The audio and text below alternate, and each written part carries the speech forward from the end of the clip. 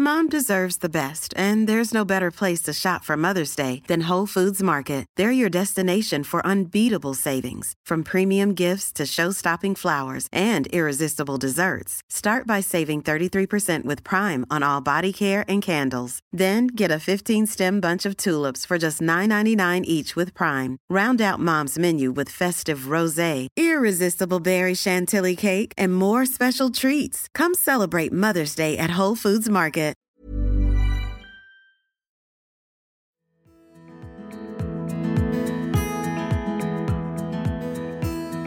Suomi tarvitsee positiivista puhetta perhe-elämästä. Kuuntelet Ruuhkavuosirakkautta -podia, jossa keskustellaan perheestä, työstä, ihmissuhteista, taloudesta, hyvinvoinnista ja koko elämän ihanasta härtellistä. Äänessä Krista sekä Heta, ja tässä podissa me luomme ympärillemme ruuhkavuosirakkautta. Mikä, Heta, oli sun mielestä ihan parasta raskaana olemisessa? No totta kai se oli semmoinen ihan jännittävä elämänvaihe. Oli paljon uutta edessä ja koko ajan rakkaus sitä lasta kohtaan kasvoi ja olihan se ihaninta. Mutta myös semmoinen asia oli ihana, että ehkä ekaa kertaa elämässäni mä tunsin oloni tosi naiselliseksi. Mulla oli tosi kaunis olo raskausaikana. Entäs sulla? Mikä sun mielestä oli ihaninta? No varmaan noin monet samat jutut, mutta kyllä munkin mielestä mä olin jotenkin tosi yllättynyt siitä, miten ylpeä mä olin siitä vatsasta. Ja sitten myöhemmin, kun se vauva syntyi, mä olin tosi ylpeänä, työntelin niitä rattaita tuolla pitkin kaupunkia. Että mä just pelkäsin, että no miten osaanko mä sitten olla ja osaanko mä olla ylpeä ja näin. Niin oli itse asiassa tosi ihanaa kyllä olla silloin raskaana. Joo, samoja tunteita. Tänään meillä on itse asiassa eka vieras, jolla ei ole vielä lapsia. Hän on yksi Suomen ensimmäisistä ammattivaikuttajista. Hän on yrittäjä, intohimoinen muodin ammattilainen ja supersuositun Nonsense-podin toinen hosti. Hän odottaa nyt viimeisimmillään esikoistansa ja säteilee onnesta. Lämpimästi tervetuloa, Alexa Dagmar. Kiitos, ihanaa, että sain tulla vieraaksi ja ihana kuulla, että mä säteilen. Toi kuulosti tosi hyvältä introlta tähän jaksoon. Sä väitit, että se on raskaushikeä, mutta kyllä me nähdään se säteilynä. Hei, mitä sulle tänään kuuluu? Tosi hyvää tästä hiestä huolimatta. Mulla on nyt viimeiset viikot käsillä ja nyt on alkanut olla todella kuuma. Jos viittisin, niin olisin tässä pelkissä pikkareissa, mutta säästetään se toiseen kertaan. Mutta siis aivan ihanaa. Raskaus on ollut ihan huikea kokemus tähän mennessä. Mä en olisi ikinä uskonut, että se voi olla näin ihanaa, mitä minulle on suotu. Ihan niin kuin olojenkin puolesta, että on ollut tosi hyvä energinen olo koko siis läpi raskauden. Ja tää on ollut ihan maagista, tosi siistiä aikaa. Joo. Ihana. Onko mitään yhtä juttua, mitä sä oot erityisesti fiilistellyt? No ehkä silleen henkisellä puolella just se semmoinen tietty jännitys ja mystisyys siitä, että sä tunnet, että sun vatsassa on joku tyyppi ja sä tiedät, että se tulee kohta tähän maailmaan.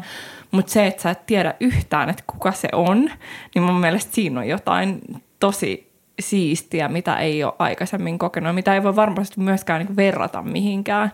Paitsi, että meillä oli Nonsensen puolella hauska meemi siitä, että se on vähän kuin menisi lentokentällä vastaan, mutta sä et yhtään tiedä, kuka se on ja millä lennolla se on tulossa. Niin se on ehkä semmoinen niin hyvä vertauskuva. Nimenomaan. Ai mahtavaa. Ei kerro fiiliksistä, kun sä sait tietää, että sä oot raskaana. Mä oon tästä tosi julkisestikin kertonut, että tää oli meille ihan yllätyslapsi. Ollaan siis oltu mun miehen kanssa yli 10 vuotta yhdessä ja ehdottomasti haaveissa oli, että jossain vaiheessa ilman muuta halutaan perheenlisäystä, mutta ei ajateltu, että nyt tässä kohtaa, mutta sitten kävi tämmöinen ihana yllätys ja tein positiivisen raskaustestin maaliskuun alussa. Ja eka fiilis oli todella hämmentynyt ja mä oon kyllä ymmärtänyt, että oli sitten kovasti toivottu ja yritetty tai yllätys, niin yleensä se hämmennys on silti aina se eka fiilis, mikä sieltä tulee, kun se plussa sinne tikkuun tulee. Mutta todella nopeasti se hämmennys vaihtoi kyllä semmoiseksi suureksi iloksi ja innostukseksi. tästä uudesta elämänvaiheesta ja kaikesta muutoksesta, mikä edessä on. Ja mä oon itse asiassa aina toivonutkin, että se tapahtuisi näin vähän niin kuin yllättäen, koska nykypäivänä niin kaikkea halutaan hirveästi suunnitella ja miettiä ja optimoida ja näin, niin mä itse asiassa olin jo raskaana tietämättäni, kun mä sanoin Lindalle saunassa, että mä toivon, että mä tulisin vahingossa raskaaksi. Ja sitten meni 2 viikkoa, niin mä tein positiivisen testin. Kerro vielä meidän kuuntelijoille, kuka Linda on, jos he ei ole kuunnellut teidän podia. Linda on siis mun paras ystävä ja myös meidän Nonsense-podcastin toinen hosti, joka on myöskin samaan aikaan mun kanssa raskaana. Linda teki positiivisen testin 3 viikkoa mun jälkeen ja on tosiaan 3 viikkoa sitten, tai siis 3 viikon päästä mun jälkeen on hänen laskettu aika. Että aika hullua. Se on ollut myös semmoinen meidän yhteinen unelma aina, että vitsi, että oltaisipa samaan aikaan, että olisi mahtavaa. Mutta aina ollaan tiedetty se, että se on aika epärealistinen haave, koska näitä asioita ei tosiaan voi suunnitella ja kaikki ei mene aina silleen toivotulla tavalla, mutta nyt sitten joku korkeampi voima päätti, että nyt laitetaan samaan aikaan pullat tuuniin. Joo, ja teillä on siellä ihanaa. Joo, niin, siis aivan ihanaa olla yhtä aikaa raskaana parhaan ystävän kanssa. Jos joku nyt innostuu tästä aiheesta erityisesti, niin siellä on tosi hyviä jaksoja, jotka tälleen näin niin kuin vähän isompienkin lasten vanhempana on ollut tosi ihan niin kuunnella ja palata niihin fiiliksiin raskauden eri ajoilta. Niin sinne vaan kuuntelemaan Nonsenseä kanssa. Yksi syy, minkä takia me haluttiin kutsua sut, Alexa, meidän podin vieraaksi, on se, että sä vaikutat tosi semmoiselta niin kuin peruspositiiviselta ja myönteiseltä, elämänhaluiselta ihmiseltä. Mistä se sun positiivisuus kumpuaa? Oi, ihana kuulla, kiitos. No, musta tuntuu, että se on mulle semmoinen tietty tapa, siis kuulostaa kauhealta sanoa selviytyä elämästä, mutta se on ehkä niinku se semmoinen päällimmäinen, mikä mulle tulee mieleen. Mä just siis sanoin mun äidille, että mulla on semmoinen niinku tietynlainen mekanismi itsessäni, että mä en niinku hirveän helposti valita tai niin kuin, että mä yritän aina löytää jotain positiivista, että kyllä pitäisi niin kuin jalan olla poikki, että mä valittaisin. Ja sitten mä olin vähän aikaa hiljaa, että ai niin, paitsi että mulla oli viime kesän kyllä jalka poikki. Ja en mä silloinkaan valittanut, että silloinkin mä koitin vaan löytää siitä pysähtymisestä jotain, niin kuin, jotain positiivista ja koitin suhtautua siihen toipumiseen silleen optimistisesti. Että se on semmoinen niin kuin, jotenkin oma tapa pärjätä elämässä, että ei niin kuin ei uhriudu tai jää voivottelee, vaan koittaa aina niin kuin löytää vähän jotain positiivista ja silleen hyvän fiiliksen kautta. Joudutko se tekee sen eteen paljon töitä vai tuleeko se sulta vaan tosi luonnostaan, että sä oot jotenkin kasvanut siihen? Se tulee tosi luonnostaan. Että sit ehkä se ei ole aina hyväkään juttu, koska sit välillä, jos on niin kuin vaikeampia aikoja elämässä, niin sit ei ehkä niin kuin osaa kohdata niitä myöskään samalla tavalla. Että sitten helposti niin kuin, jotenkin pitää sen tietynlaisen autopilotin siinä, että kaikki on hyvin ja hyvä meininki. Ja sitten ehkä vasta myöhemmin huomaa, että niin joo, että ehkä ei ollutkaan ihan hyvä meininki silloin, mutta et ei vaan ehkä siinä hetkessä tajunnut tai halunnut kohdata sitä. Niin se on niin kuin, siinä on puolensa ja puolensa. Joo. Te olette paljon puhunut teidän yhteisissä kanavissa ja sun kanavissakin niin kuin myös vaikeista asioista. Niin miten sä saat sen rohkeuden puhua myös kaikista tommosista ei niin yksinkertaisista asioista avoimesti? No mä aina ajattelen sitä niin, että jos mä pystyn auttamaan edes yhtä ihmistä sillä, niin sit se on sen väärti. Että me ollaan tosiaan puhuttu todella paljon erilaisista aiheista 2,5 vuoden aikana, kun meillä on toi meidän podi ollut. Ollaan puhuttu kaiken maailman siis seksiasioista, parisuhdeongelmista, erokriiseistä. Ja moni onkin just kysynyt, että onpa rohkeata, että miten te uskallatte, mutta kun se ei tule sieltä, että me haluttaisiin olla jollain tavalla niin kuin jotenkin revitellä tommosilla aiheilla, vaan se tulee sieltä, että vitsi, että jos me voidaan auttaa edes yhtä ihmistä tai saada jollekin ihmiselle sellainen tunne, että hei vitsi, mä en ole yksin tämän asian kanssa, niin se on arvokkainta, mitä mä voin tehdä mun työssä. Mistä aiheesta on ollut sulle kaikista vaikeinta puhua? Oh Mikä aihe on ollut semmoinen, että sä oot miettinyt, että pystyykö mä oikeasti, pystyykö mä puhumaan tästä?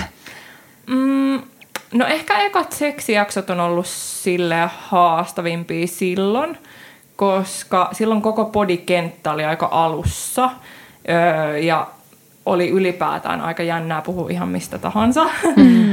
Niin mä muistan, että ne oli sellaisia, että mietittiin 2 kertaa, että laitetaanko meille liveksi vai ei ja mitä tästä tulee, että mikä se reaktio sieltä yleisöltä on. Etenkin kun me oltiin molemmat siinä vaiheessa jo rakennettu meidän omia henkilöbrändejä 8-10 vuotta, että siellä on ollut tosi pitkä työ takana, niin se oli myös aika iso tietoinen riski, että entä jos ihmiset pitää tätä aivan niin kuin kahelina ja hirveänä ja näin, niin romuttuuko se kaikki tehty työ tällä, mutta sitten me otettiin se riski ja se kannatti, että mä muistan, että oikeastaan jokainen jakso, jota on erityisesti jännittänyt, niin niistä on tullut eniten ja paras palautetta. Et nykyään aina, jos tulee semmoinen pikku jännitys, niin mä tiedän, että okei, no tää on hyvä jakso. Niin. Millaista palautetta saitte sitten seksijaksosta? Siis ihan superhyvä, muistan niistä ekoista seksijaksoista, niin me saatiin varmaan lähemmäs 1000 palautetta per jakso. Että siis aivan järjettömiä määriä. Mutta nimenomaan just semmosia, että hei vitsi, että mulla ei ole vaikka ystäviä, mulla ei ole ketään, kenen kanssa puhua näistä asioista. Mä oon miettinyt koko mun elämäni, että onko mä yksin tämän asian kanssa. Että vitsi, miten mieletöntä kuulla. Että niin kuin tekin olette kokenut näitä asioita tai vaikka, että tekin kautta tällaista pornoa tai mitä tahansa se aihe on sitten käsitellyt.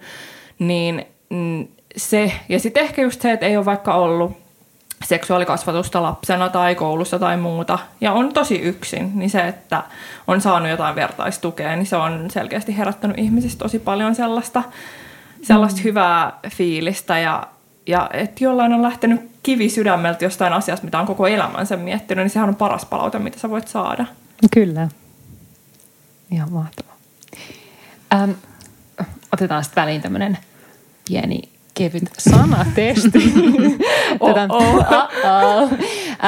Välillä odottaessa, silloin kun oli raskaana, musta tuntui, että olisi pitänyt kulkea joku raskauseen sanakirjan kanssa, koska koko ajan tuli neuvolassa tai missä vaan niin paljon uusia sanoja. No, sitten se lapsi syntyi ja silloin niitä uusia sanoja vasta tulikin. Niin me Kristan kanssa poimittiin nyt 4 sanaa, jotka liittyy sitten siihen lapsen vauva-aikaan. Ja mä ajattelin, että me testataan, osaatko sä jo ne. Todennäköisesti en, mutta antakaa tulla. Mutta jos et sä tiedä, niin arvaa. Okei. Joo, sä voit arvaa ja sitten meillä on tää klassiset selitykset olemassa niille kyllä. Yes. Eka sana on nenäfriida. Totta kai mä tiedän. Siis tämähän on ihan klassikko, mutta kun lapsella on flunssaa nenä tukossa, niin sitten siihen laitetaan se sellainen nenäfriida, sieltä imetään se räkä pois. Mutta ilmeisesti mun seuraajat on haipannut vielä enemmän tällaista jotain, niin kuin, joka yhdistetään imuriin. Ja sitten sillä imetään se sillä imurilla. Baby back on sen nimi. Krista just puhui tästä eilen ja mä olin, että mikä baby back? Mä sanoin, että tämän jälkeen käytä enää, no emme olekaan niin pieni lapsena, mutta sen jälkeen käytä enää mitään muuta, koska se on niin, se oikeasti tyhjentää ne. Joo, siis jotkut mun seuraajat sanoivat, että ne lapset nykyään itse haluaa imuroida sen oman räänsä sieltä pois, että se on kyllä vähän hitti. Siis mä muistelen, että muutama tämmöinen vauva-ajan kaveri, ystävä sanoi, että niillä oli että joo, että meillä on olohuoneessa aina toi imuri. Sitä varten. Että se sijaitsee siinä, että se on helposti saatava. Hei, käykö se muuten Dysoniin vai onko se vaan niin tällaiseen vanhanaikaiseen imuriin? Mä en ole tosiaan ikinä käyttänyt. Joo, kyllä se käy ihan mihin vaan, missä on se putki. Okei, yes, hyvä. Okay. No niin, haltuun. No niin, seuraava sana on morotus. Okei, tästä mulla ei ole mitään havaintoa. Ei ollut meilläkään. Neuvolassa sä opit tämän sanan, koska neuvolassa testataan aina, että vieläkö se vauva morottaa. Eli kun vauva säikähtää, niin se levittää käsivartensa ja jännittää sillain selkänsä kaarelle. Siellä syntyy sellainen moroflexi. Okay. Ja yleensä se häviää noin 4 kuukauden ikään mennessä. Okei. Joo, eikö tämä liity jotenkin siihen kapalointiin, että minkä takia se kapalointi on jotenkin, niin kuin, mä oon joku sanonut mulle siitä, että sit sillä vauvalle ei ole niin kuin mahdollista tehdä morotusta, koska kun se on kapaloitu, niin sit se ei samalla tavalla jotenkin, okei, mä en tiedä todellakaan, mistä mä puhun, mutta mun ymmärtääkseni tuossa on joku yhteys siihen kapalointiin, että sit se ei niin kuin pysty säikäyttämään itseään tuolla. Hyvin, mä voin hyvin olla. Sitten seuraava sana on tämmöinen ihana suomalainen sanakukkainen kuin ämmä. Okei, ei mitään tietoa.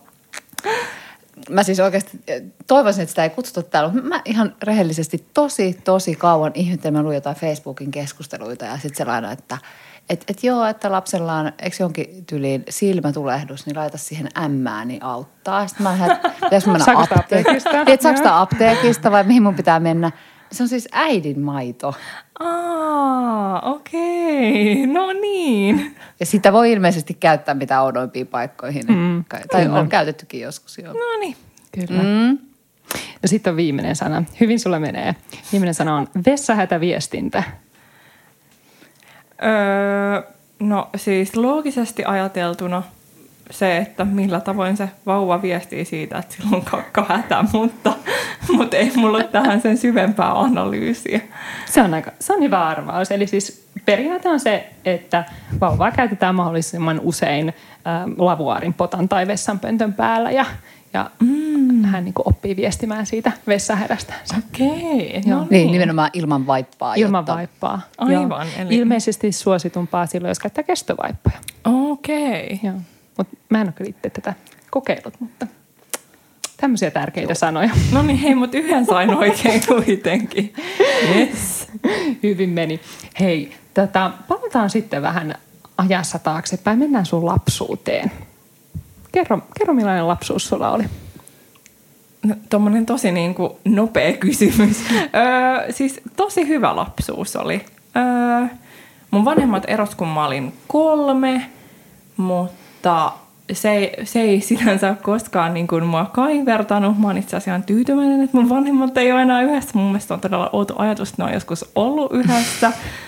Ja nykyään siis mun äiti ja isäpuoli ja isä ja äitipuoli on hengoa tosi paljon yhdessä nelisteen, mikä on ihan parasta. Ne on aina tullut tosi hyvin toimeen. Niin oikeastaan se, että ne on eronnut silloin, on sinänsä ollut meille palvelus, koska me ollaan saatu tällaisia bonusvanhempia sit siihen kylkeen. Mutta täällä Punavuoressa on tosiaan kasvanut ihan tässä Georgin lähellä lähes koko elämäni, koulut käynyt ja ei ole kyllä mitään erikoista kerrottavaa. Oli ihana turvallinen lapsuus ja ihana pikkuveli, jonka kanssa on aina ollut tosi läheinen, edelleen on läheinen. Ja sitten mulla oli teininä vähän sellaisia rebel-vuosia, mutta se oli hyvä, että nekin tuli koettua, koska mä löysin sitten mun niin kuin puolison, kun mä olin 17, että tosi nuorena. Nuorena ja ollaan tosiaan oltu kohta melkein 11 vuotta yhdessä, niin pitkän aikaa ollaan oltu, niin se on ihan hyvä, että sinne niitä raikulivuosiakin mahtui väliin, niin sitten pystyy asettua aikaisin. Samoin äitille terveisiä. Mitkä on sun parhaat muistot lapsuudesta? Ehkä semmoiset muistot, jotka sä haluaisit jollain tapaa, niin että sun oma lapsi tai ehkä joskus omat lapset vois myös kokea. Apua. Tosi vaikea.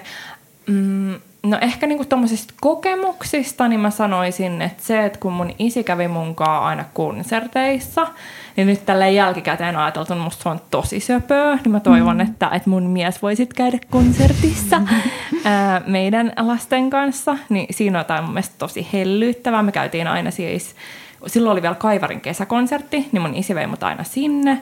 Ja sitten Elämälapsille konsertti, niin se oli toinen. Niin se oli semmoinen meidän juttu. Ja se oli nimenomaan, kun mä olin aika pieni. Että niin kuin 4, 5, 6, ehkä 7 vielä.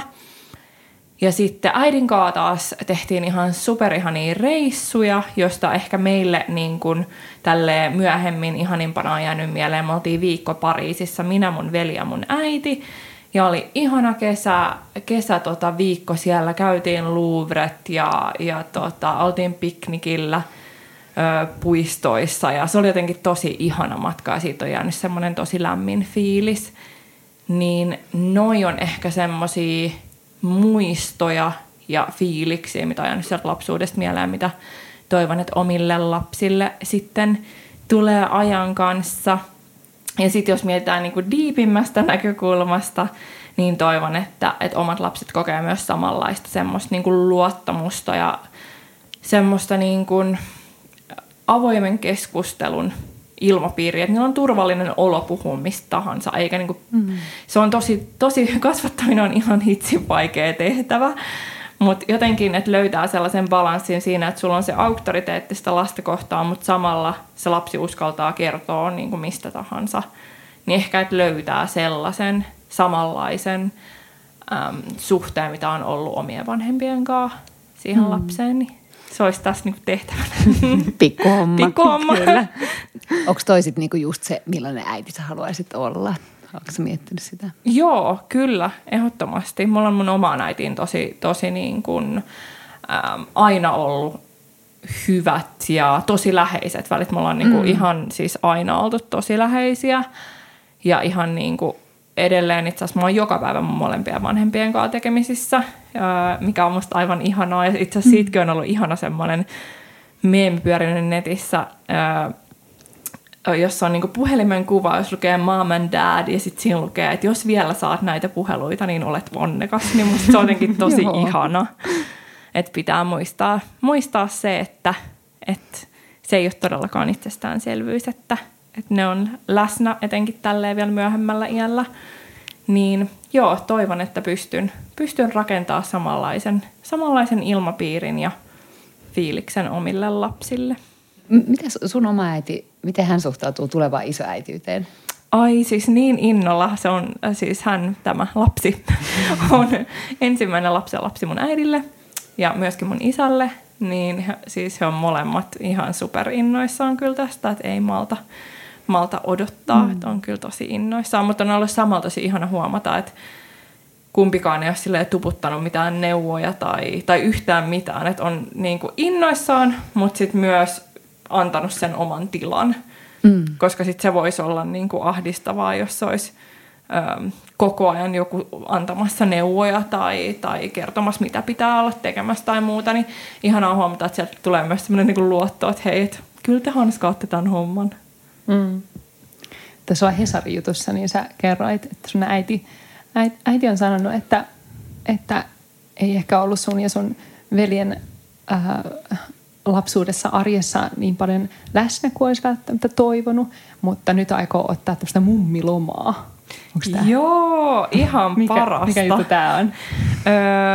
No siis äiti ainakin lupas mulle. Mun pitää nyt tarkistaa, koska tämä kirjallisena, että hei, pitääkö tämä vielä paikkaansa, mutta ottaa vähän enemmän työvoimaa tonne hänen liikkeelle, jotta hän voi sitten olla mun ja vauvan kanssa niitä ekoja vauvaviikkoja niin viettää yhdessä, koska onhan se tosi semmoista spesiaalia aikaa, mitä ei koskaan tule sit saamaan takaisin tai kokemaan, niin ihan mahtavaa, että äiti näin haluaa.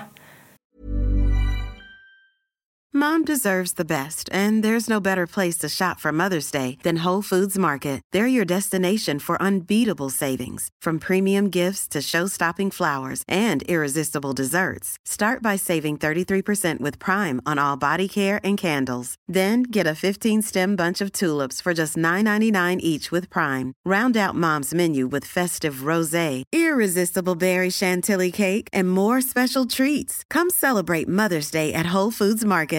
Hey, it's Paige DeSorbo from Giggly Squad. High quality fashion without the price tag. Say hello to Quince.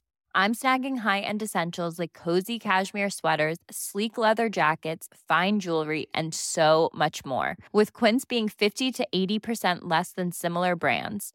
And they partner with factories that prioritize safe, ethical, and responsible manufacturing. I love that. Luxury quality within reach. Go to quince.com/style to get free shipping and 365-day returns on your next order. Quince.com/style.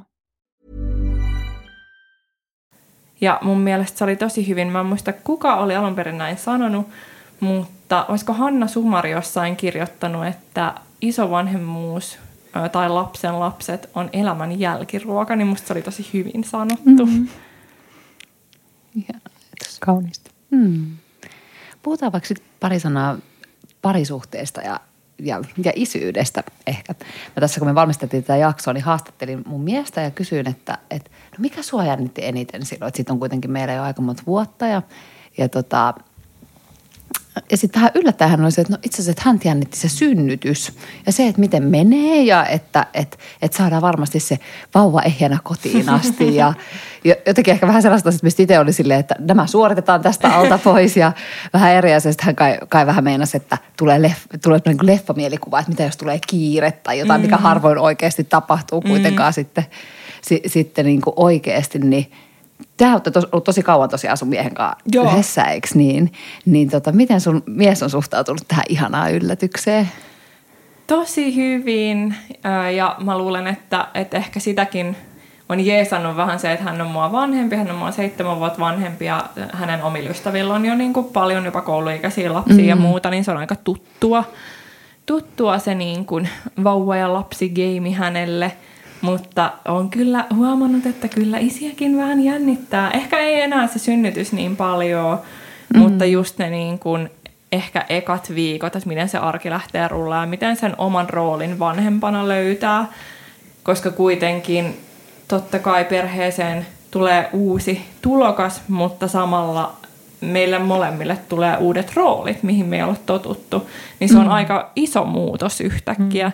Et sen lisäksi, että perheeseen tulee vauva, niin yhtäkkiä musta tulee äiti ja hänestä tulee isä ja niin kuin kaikki se dynamiikka ja muuta. Niin se on tosi iso muutos ja etenkin kun on ekan kerran tämän asian äärellä, niin onhan se tosi jännittävää, että miten niin kuin löytää sen varmuuden kaikkeen tekemiseen. Mutta en mä tiedä, mä oon kyllä ihan silleen toiveikas, että kyllä kaikki muutkin on sen hanskannut, niin kyllä ne rutiinit varmaan aika nopeasti sieltä tulee. Mutta siis ihan hullu viidakkohan tää on.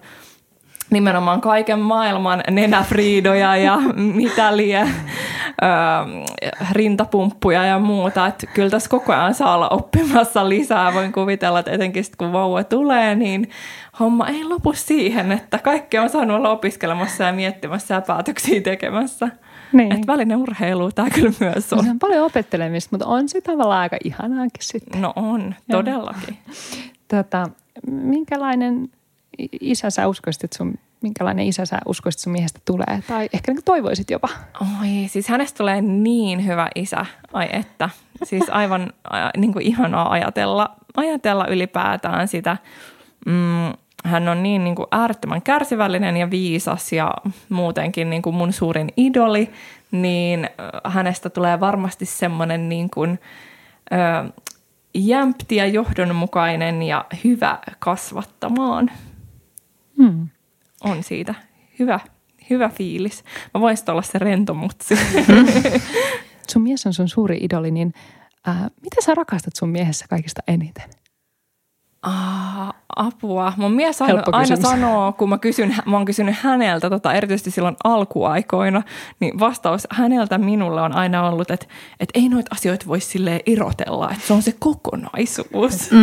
Musta se on ihan hyvin sanottu.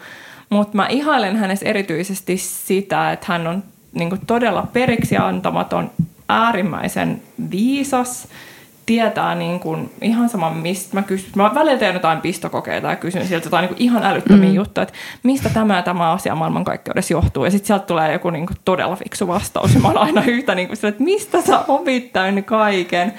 Niin jotenkin se semmoinen niinku, se älykkyys hänessä on jotain, mitä mä niin kuin tosi paljon arvostan ja ihailen. Sä tuossa mainitsit just noista rooleista, että sitten kun vauva on täällä, mutta nyt jo ennen vauvan tuloa, niin onko lapsensa odottaminen muuttanut teidän parisuhdetta sun mielestä? No on ehdottomasti. Mä huomaan, että mun miehestä on tullut paljon pehmompi, mitä hän on aikaisemmin ollut. Mä en olisi ikipäivänä kuvitellut ennen raskautta, että mun mies laittaisi sen käden mun vatsalle. Että se on jotenkin ajatuksena semmoinen, että se ei ole sen henkinen tyyppi, että se tekisi niin. Mutta joka ilta hän laittaa ja on ihan fiiliksissä ja jotenkin hänestä on tullut niin paljon pehmeämpi ja musta se on jotenkin tosi symppistä ja hän kehuu, että miten mä oon laittanut lastenhuoneen, että tulipa siitä kivaa ja ihan niin kuin tosi silleen niin symppiksellä tavalla fiiliksissä, että se on ollut musta ihana huomata. Ja totta kai niin kun puhuu ja fiilistelee sitä tulevaa ja miettii kaikkea, että no mitä me sitten tehtäisiin vauvan kanssa ja sitten tässä me mentäisiin niiden rattaiden kanssa, kaikkea tämmöistä hauskaa vaaleanpunaisten lasien läpi fiilistelyyn, niin onhan se ihan uusi ulottuvuus siihen parisuhteeseen. Et siinä, missä tammikuussa puhuttiin vielä jostain pörssikursseista dinnerillä, niin nyt puhutaan sitten vauvaan riidoista ja muista. Jännittääkö sinua yhtään nämä kuuluisat ruuhkavuodet ja miten se ehkä vaikuttaa parisuhteeseen? Tai miten sä ylläpitää teidän... No kyllä se jännittää. Mä valehtelisin, jos mä väittäisin, että se ei jännitä. Ehkä just sen takia, että se on myös semmoinen asia, mitä ollaan demonisoitu tosi paljon. Ja siis onhan se myös ihan tilastollinen fakta, että silloin tulee eniten avioeroja. Että onhan se tosi niin kuin kuumottava ajatus ja myös läheltä. On itse semmoisia tilanteita ja keissejä nähnyt, mutta sitten mua taas lohduttaa se, että me ollaan oltu niin kauan yhdessä ja tämä ei ole meidän niin kuin ensimmäinen haaste, kuulostaa jotenkin tässä yhteydessä tosi silleen väärältä, mutta me ollaan just tehty aivan älyttömiä remonttiprojekteja yhdessä, jos on niin kuin todellakin ollut hermot ja yöunet ja rahat ja kaikki koetuksella. Ja jokaisesta niistä ollaan kunnialla selvitty yhdessä ja ne on aina niin kuin vahvistanut sitä meidän parisuhdetta. Niin se ehkä auttaa mua uskoa siihen, että vaikka tulisi vähän unettomia öitä ja niin kuin tiukkoja paikkoja, hermot olisi kireellä, niin me ollaan aikaisemminkin selvitty semmoisista tilanteista, niin mä uskon siihen, että me selvitään niistä myös niin kuin tulevaisuudessa. Että se luo semmoista luottoa siihen, mutta totta kai se jännittää, se on ihan selvä. Ja kun se on jotain ihan uutta tuntematonta, johon ei tietyllä tapaa voi kuitenkaan niin kuin valmistautua, mutta ollaan siitä tosi iloisia, että kaikki lapsen isovanhemmat asuu täällä pääkaupunkiseudulla, että saadaan sitten vauvanhoitoapua aina tarvittaessa ja järjestetään myös niitä yhteisiä hetkiä vaan meidän kahden kesken. Vaikka täällä Georgissa sitten. Niin siis me olemme täällä hotellissa nauhoittamassa. Olette sitten puhunut sun miehen kanssa, että miten te jaatte sen arjen vanhemmuuden? No ollaan me jonkun verran, mutta sitten toisaalta sitä on mun mielestä etukäteen tosi vaikea määritellä, että ne on ehkä myös sellaisia asioita, jotka sitten niinku siinä arjessa helposti sit niinku menee paikoille. Et meillä on aina ollut tosi semmoinen tietty struktuuri meidän arjessa, että kumpi hoitaa mitäkin asioita. Meillä on siis, mä oon podissa monta kertaa puhunut siitä, että meillä on tästä kuuluista ruokavuorot, että joka toinen päivä toinen tekee ruokaa, joka toinen päivä toinen tekee ruokaa ja hän hoitaa aina pyykit, mä hoidan aina tiskit ja meillä on todella niin kuin selkeät roolijaot arjesta, mikä tekee siitä arjesta paljon helpompaa. Niin mä uskon, että sit kun vauva tai myöhemmin lapsi on läsnä elämässämme, niin sit varmasti huomataan se, että mitkä on toiselle ihmiselle luontevimpia ja mitkä sitten taas toiselle. Ja varmasti jakautuu nekin sitten ajan mukaan tasapuolisesti. Ja musta se oli ihanaa, mä olin just synnytysvalmennuksessa ja hän muistutti meitä siitä, että muistakaa sitten, että te olette tiimi, ettekä pelaa toisianne vastaan. Että se on semmoinen asia, mikä helposti siinä väsymyksessä ja kaiken uuden äärellä unohtuu. Että helposti voi alkaa syyttelemään toista, että mitä sä nyt laitoit ton noin, että kun se pitäisi laittaa näin ja niin edelleen. Niin musta se oli tosi hyvä neuvo niin kuin ennen tätä kaikkea, että pitää mielessä sen, että ollaan tiimiä, ollaan tässä yhdessä, eikä nimenomaan toisiamme vastaan. Että jos toinen tekee jonkun asian vähän eri tavalla, miten olisi itse tehnyt, niin hei, ei se ole välttämättä niin vakavaa ja ei siitä tarvitse lähteä niin kuin kolmatta maailmansotaa sytyttää, että koittaa ajatella, että kyllä se toinenkin varmasti haluaa tehdä parhaansa sen yhteisen lapsen eteen. Kyllä, ihanasti sanottu. Hei, milloin susta tuli vaikuttaja? Mikä vuosi se oli? Apua, toi sana on hirveä, mutta eipä ollut parempaakaan keksitty. Saat keksiä jonkun uudenkin. Influenssari on ehkä vielä pahempi. Mutta mä oon aloittanut bloggaamisen siis vuonna 2011. Eli siis 9 vuotta sitten. 9 vuotta. Joo. Miten sä oot niin muuttunut vaikuttajana tässä vuosien varrella? No varmaan toi meidän podcasti on ollut niin kuin mulle sellainen merkittävin muutos mun uralla. Et siihen asti mä olin pitkälti niin kuin muoti- ja kauneusbloggaaja, lifestyle-bloggaaja, jolloin blogissa jaettiin pitkälti päivän asukuvia, vähän kauneusvinkkejä, aika vähän mitään hirveän syvällistä, ehkä sen takia, että ensinnäkin kirjoitettua tekstiä on niin helppo ymmärtää väärin, ja sitten mä en myöskään koe olevani niin kuin, kirjoitetussa muodossa parhaimmillaan, että mä en ole niin hyvä ilmaise itseäni niin kuin, kirjoitetussa muodossa, että kokisin aina sen välttämättä oikeaksi foorumiksi puhua jostain supersyvällisistä asioista. Ja ehkä siinä on ollut myös just se pelko siitä, että halutaan ymmärtää väärin tai ottaa asioita pois kontekstista. Mutta sitten kun me aloitettiin toi meidän podcasti silloin 2,5 vuotta sitten, niin se oli tietyllä tapaa myös aika tietoinen riski, koska oltiin nimenomaan niin kuin rakennettu tietynlaista henkilöbrändikuvaa niin kuin yhdessä erikseen Lindan kanssa. Ja sitten päätettiinkin, että okei, nyt kun me aloitetaan tämä podcasti, niin ei haluta tehdä tätä niin kuin puoliksi, vaan että se on all in tai ei ollenkaan. Ja tällä mä meinaan sitä, että joko niin kuin kerrotaan reteästi meidän ajatuksia, puhutaan sensuroimattomasti ja niin kuin katsotaan mitä tulee, että tästä voi tulla ihan mitä vaan. Ja se oli siihen aikaan, ei kukaan ollut tehnyt mitään semmoista niin kuin podimaailmassa Suomessa. Ylipäätään podcasteja silloin oli aika vähän. Ja ne mitä oli pitkälti jotain yrityspodeja ja semmoista niin kuin aika säädyllistä tavaraa. Että me alettiin tosiaan aika ronskeikin juttuja puhua. Ja siis sellaisia, mitä nyt keskenään puhutaan. Että ei silleen mitään kummallisempaa, mutta se oli aika käänteentekevä hetki mun omalla uralla ja myös semmoinen, mistä mä oon saanut ihan älyttömästi. Koska totta kai muoti ja kauneusjutut ja ravintolavinkit ja kaikki, niin ne on aina tervetulleita ja semmoista kivaa sisältöä kuluttaa, mutta sitten on ihanaa, että mä pystyn mun työllä myös antaa jotain paljon enemmän. Ja se on se, mitä toi podcast on ehdottomasti mulle antanut. Ja puolin ja toisin, koska se on ollut myös ihan mahtavaa, että kun on jakanut omia kokemuksia erilaisista vaikeistakin asioista, niin se, että sä saat kuulijoilta sen palautteen, ja sitä vertaistukea, että hei vitsi, että mäkin oon kokenut niin siitä tulee yhtä lailla myös itselle mahtava fiilis, semmoinen yhteisöllinen hyvä niin kuin tunne. Oletteko te ikinä joutunut kotona käydä keskustelua sun ammatista tai varsinkin nyt just ton jälkeen niin kuin asioista, mitä jaetaan? Tai... No mä oon ollut yllättynyt siitä, miten kannustava mun mies on ollut ton asian suhteen, että vaikka hän ei ole ollenkaan esillä tai tykkää olla esillä, niin ehkä hänkin, kun hän on kuullut sitä palautetta, mitä sieltä on tullut, niin osaa suhtautua siihen sillä tavalla, että tässä ollaan jonkun isomman yhteiskunnallisen asian äärellä, vaikka joskus meidän tai hänenkin kustannuksella, mutta joo, meidän molempien sekä mun että Lindan puoliset on ollut kyllä tosi kannustavia ja harvoin on kyllä tullut mitään sanomista, mikä on aika silleen yllättävää, kun tosi henkilökohtaisia tarinoita jaetaan. Tosin mä oon välillä vähän kateellinen siitä, että Lindan puoliso ei ymmärrä suomea, niin se ei voi kuunnella meidän podcastia, niin sieltä ei voi tulla mitään palautetta. Entäs nyt sitten vauvan kanssa? Oletteko te niinku tavallaan jo sopinut sun miehen kanssa, että nämä asiat vauvasta jaetaan ja näitä ei? Tai onko jotain, katsotteko te vasta siitä?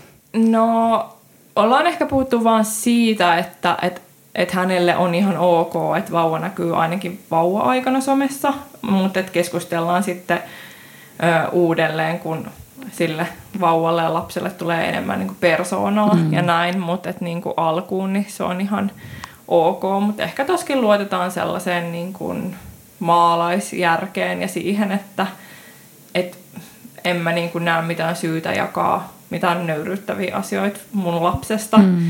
Ja sitten just, tää on mun mielestä tosi kiinnostavaa ja vaikeakin keskustelu tää lapset somessa. Se on tosi niin kuin, siihen ei ole mun mielestä mitään oikeaa tai väärää vastausta, mutta mä välillä mietin sitä, että musta se on jännää, että somevaikuttajia syyllistetään siitä tosi paljon, että tuo niitä lapsia sinne someen, koska aika moni äiti tuo lapsia someen, vaikka sulla olisi pienempi yleisö, mutta yhtä lailla ne kuvat kiertää siellä Facebookissa ja Instagramissa, niin minkä takia sitten joku toinen ihminen ei olisi niin kuin, sovelias tekee sitä. Eikö se ole aika inhimillistäkin, että sä rakastat sitä pikkutyyppiä eniten maailmassa, niin sitten sun tekee mieli jakaa siitä niitä kuvia ja olla se, että tämä on mun ihan itse tein, katsoa miten ihana se on. Lapseni on.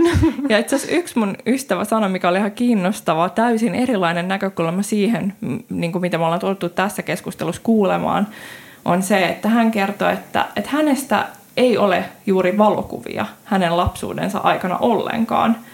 Ja siis nyt puhutaan kuitenkin 30-vuotiaista daamista, että ei puhuta somesta, mutta niin kuin valokuvia.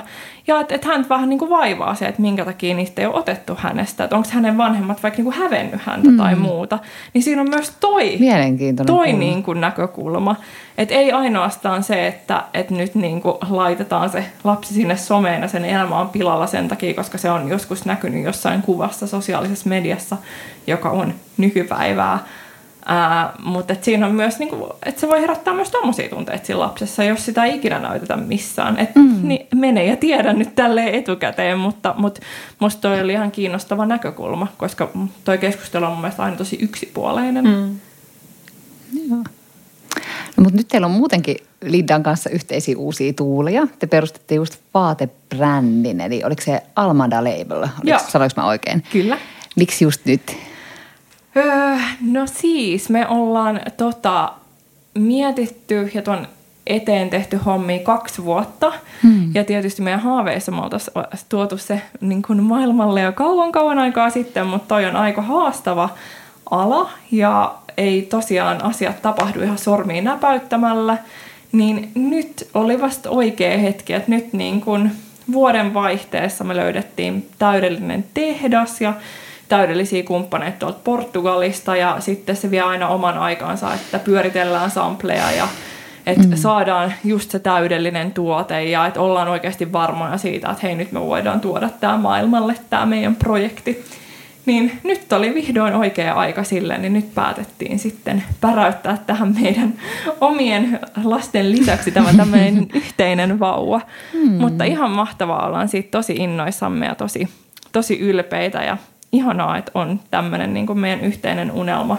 Unelmasta ollaan haaveiltu useampi vuosi ja vihdoin ollaan sitten saatu tämä myös kaikille jaettua ja tosi hienosti on lähtenyt liikenteeseen, että ollaan ihan super innoissamme siitä, että nähdään kohta sitten täällä kaduilla meidän suunnittelemia vaatteita. Miksi te halusitte oman vaatebrändin? Miksi oli teidän unelma? Se on ihanaa. No varmaan siis tässä on monia syitä, mutta me ollaan oltu tällä alalla molemmat, nyt melkein 10 vuotta, Linda on vähän pidempään ollut ja on aina ollut semmoinen niin kuin rakkaus ja intohimo muotia kohtaan, niin ihan jo niin kuin siitä syystä, mutta sitten myös kun omaan työhön on kuulunut vaatteiden markkinointi, niin siitä on oppinut aivan älyttömästi viimeisen vuosikymmenen aikana, saanut ihan älyttömästi dataa, kaikki ostokäyttäytyminen ja tämmöinen on ihan äärimmäisen kiinnostavaa ja sitten on tullut tehtyä yhteistyömallistoja ja kaikkea tämmöistä, nähnyt miten ne menee, mutta sitten on jäänyt ehkä kaivertaa se, että ei pääse osaksi sitä projektia ihan alusta lähtien.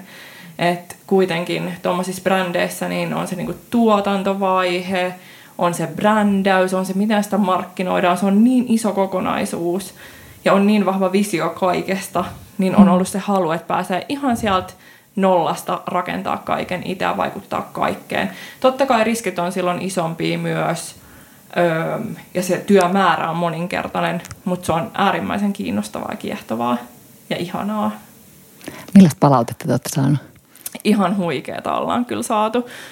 Että nyt tällä hetkellä vielä meidän asiakkaat ei ole saanut heidän vaatteita. Me toimitaan pitkälti tällaisella pre-order-mallilla, eli asiakkaat voi ennakkotilata niitä vaatteita ja sitten menee tuotantoon, jolla me pystytään minimoimaan ylituotanto ja pystytään samalla myös kartoittaa sitä, että okei, että näitä kokoja, näitä värejä menee eniten, että näitä kannattaa ottaa vähän varastoon ja niin edelleen, koska tuo ylituotanto on ihan älytön haaste muotimaailmassa, että vaatteet teetään ihan älyttömiä määriä, niin halutaan pitää se minimissä. Niin ei tosiaan ole vielä kuluttajat saaneet näitä meidän vaatteita, mutta ihan pian he sitten saavat, niin varmasti sitten saadaan vielä enemmän palautetta, mutta ainakin kaikki se, mitä me ollaan tähän asti kuultu sivuista, ideologiasta ja siitä, miltä vaatteet niissä kuvissa näyttää, niin on ihan siis aivan mieletöntä palautetta, että ollaan oltu kyllä kaikesta tuesta ja fiilistelystä ihan superinnoissamme, että ihanaa, että ihmiset on yhtä innoissaan tästä kuin mekin. Tämä on tosi rohkea ja kunnioitettava veto just tämmöisenä niin kuin aikana, kun ehkä se trendi on vähän vastavirtaan, että vaatteet pitäisi saada seuraavana päivänä tai minimissään 3 päivän tilausajalla Jep.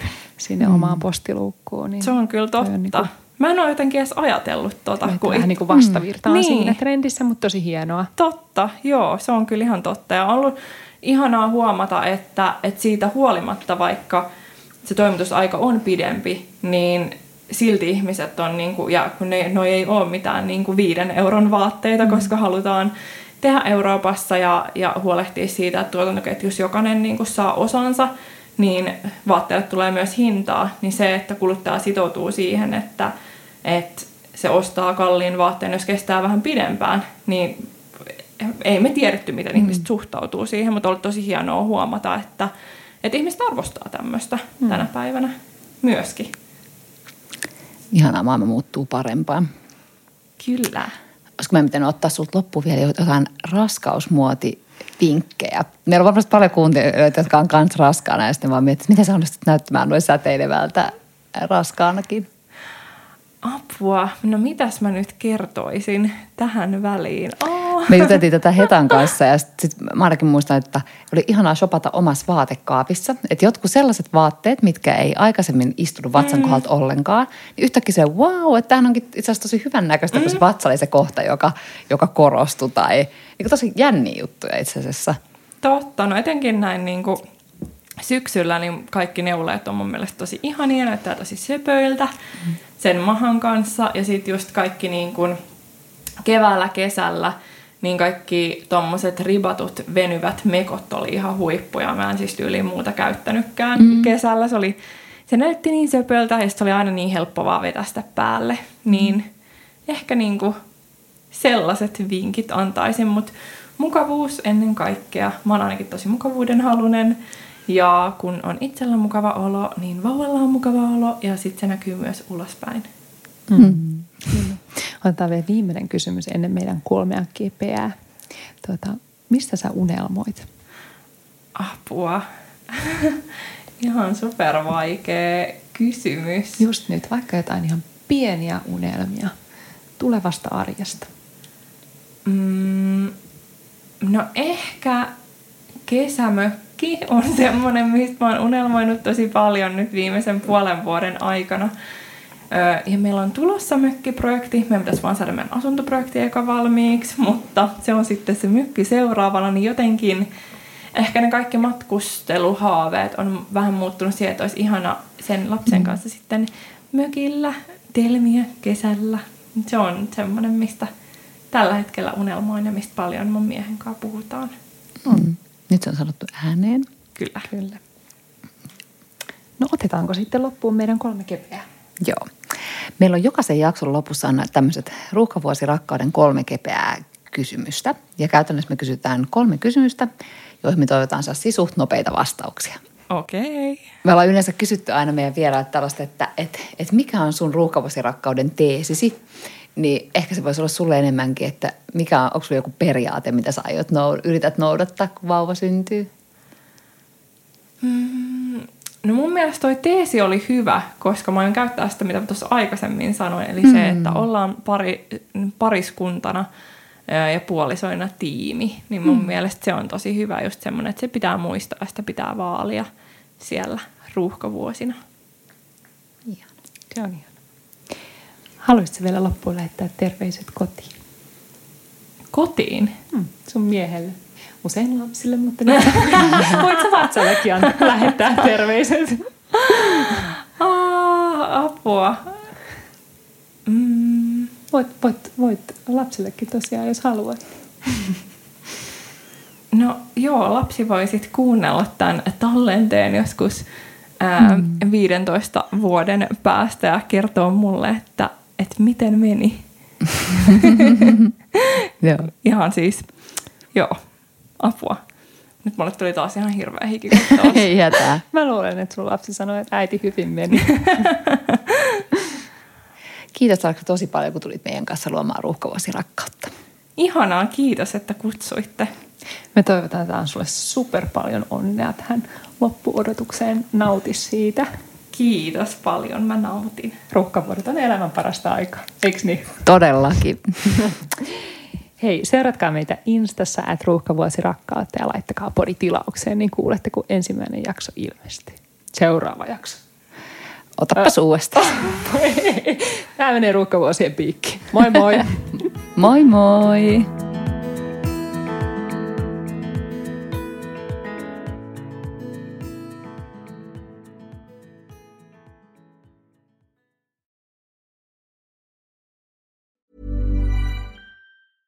Even when we're on a budget, we still deserve nice things.